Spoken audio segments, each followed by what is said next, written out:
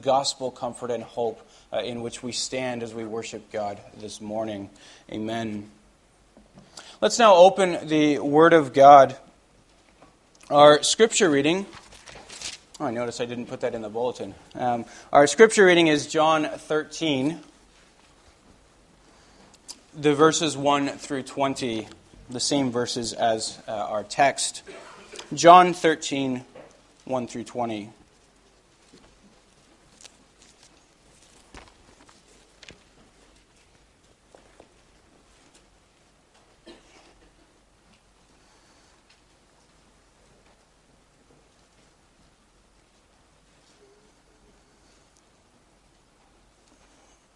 Now before the feast of the Passover, when Jesus knew that his hour had come to depart out of this world to the Father, having loved his own who were in the world, he loved them to the end.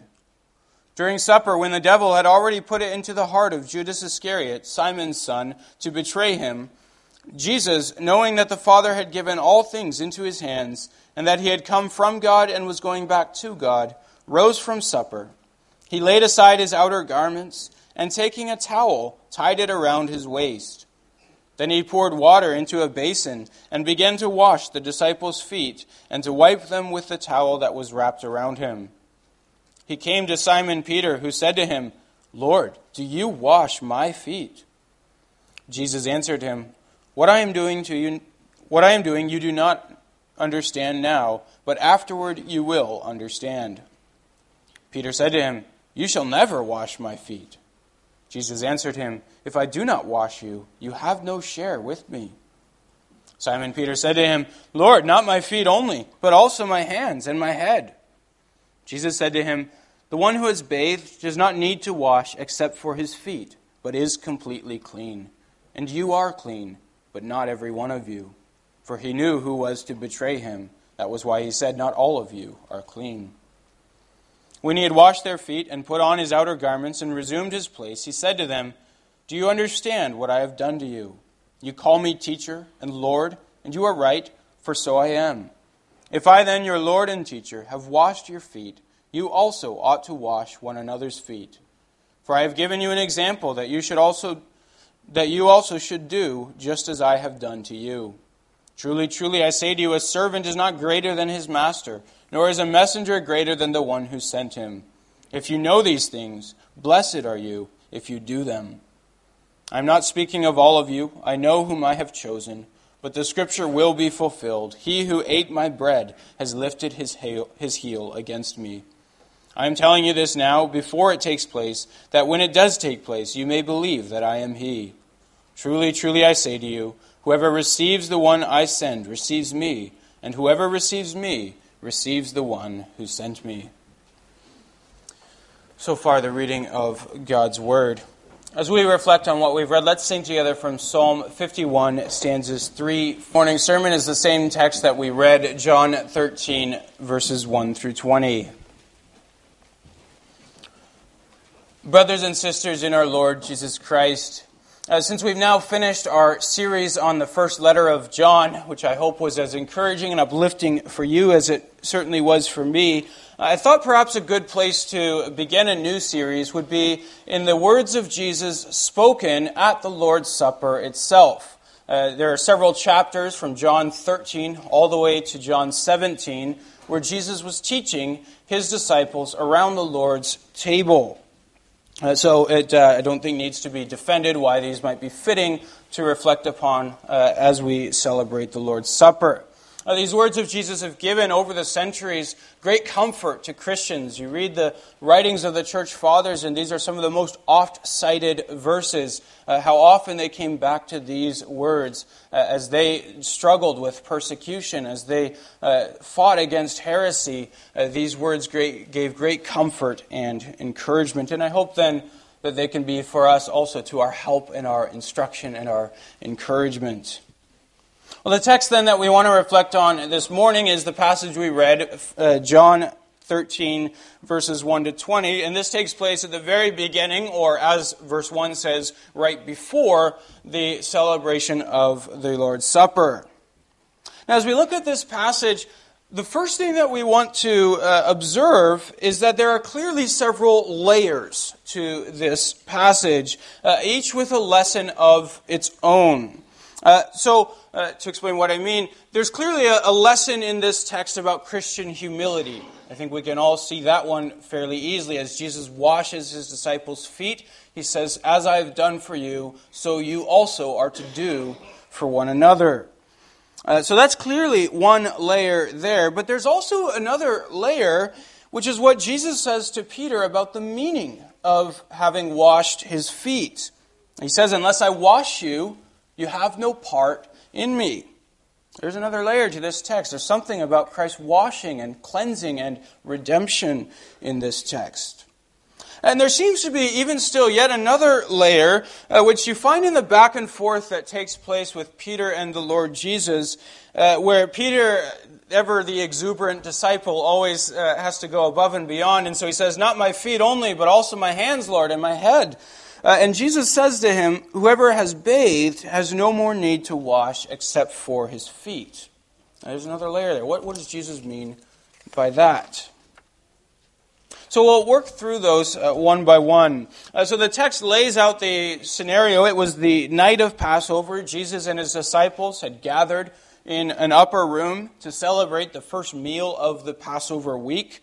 This would be the Thursday night, the night before the Passover lamb was sacrificed.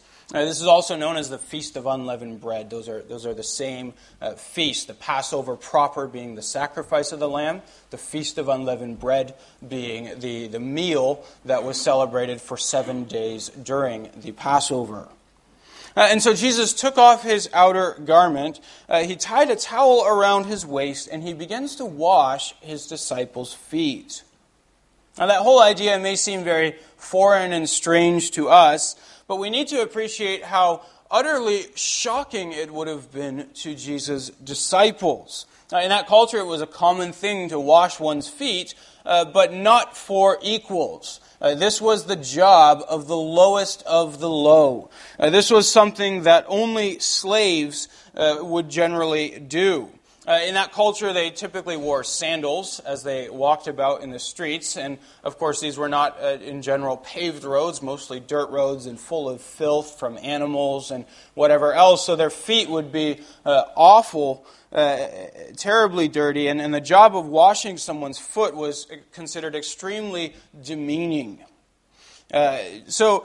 Jesus' dress as well, the way he takes off his outer garment and ties a towel around his waist, this too speaks of him taking on this form of a slave, doing not only the work of a slave, but even dressing as a slave. This attire of one who has nothing but a towel around their waist was regarded with great contempt, both by Jews and by Gentiles. This was for the lowest people only.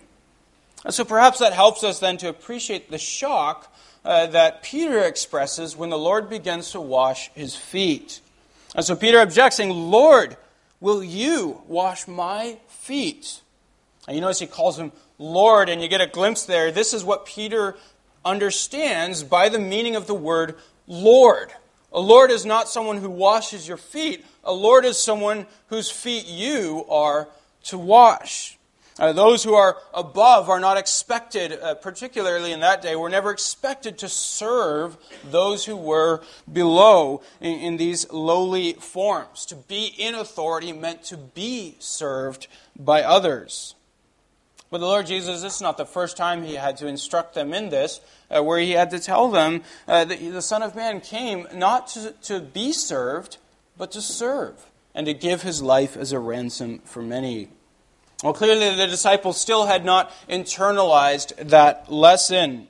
If they were not going to understand how he would wash their feet, we can only imagine how could they possibly understand what he was about to do next, to die the lowliest and most shameful death on the cross for their sins.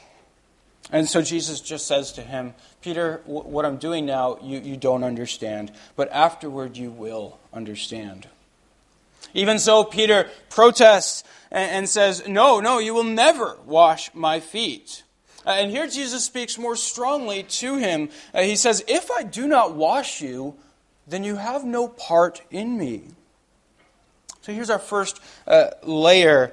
Jesus is seeking to teach his disciples something by washing their feet, namely that they have a need of being washed by him. And this is what's proclaimed at this table, isn't it, as well? That it is, or at least it ought to be, the most humbling thing to come forward to this table, because when we do, we're declaring, I need someone to wash me. That's what the wine represents, is Christ's blood washing us from our sins. And when we come forward, we're saying, I need that washing. I'm not clean in myself. And there's no room for pride at the table of the Lord. There's no room for self-righteousness. There's only room for sinners. And so what Peter did not understand, at least yet, is that he was in need of being washed. It's a hard thing to accept, that I cannot come to God on my own righteousness. I need help, that someone who is holier than me, that is purer than me, more righteous than me, had to give himself up for me. Otherwise, I would not be able to be clean before God. That's the first lesson that Peter needed to take to heart. Now, Peter, ever the impulsive disciple, the moment he hears this and he grasps this lesson, of course, he jumps forward to the other extreme and says, well, Lord, then not only my feet, but also my hands and my head. Well, here the Lord uses this outburst as an opportunity to teach his disciples a second lesson. So he says in verse 10, the one who is bathed does not need to wash except for his feet, but is completely clean. And you are clean, though not every one of you. And we need to think, what did the Lord Jesus mean by that? What's the difference between being washed and still needing to wash one's feet? Well, to answer that, we need to think about the picture that Jesus is using here. He's using an illustration from the physical world to teach something about something that is spiritual. On the physical world, the picture Jesus is using, we have to remember they had these, as I mentioned, they had these sandals that they would use, and they would walk on these dirty roads. Now, I can relate to this somewhat from my time in Brazil. Just like in ancient Israel, in Brazil, they typically wear sandals, and typically the roads are quite dirty.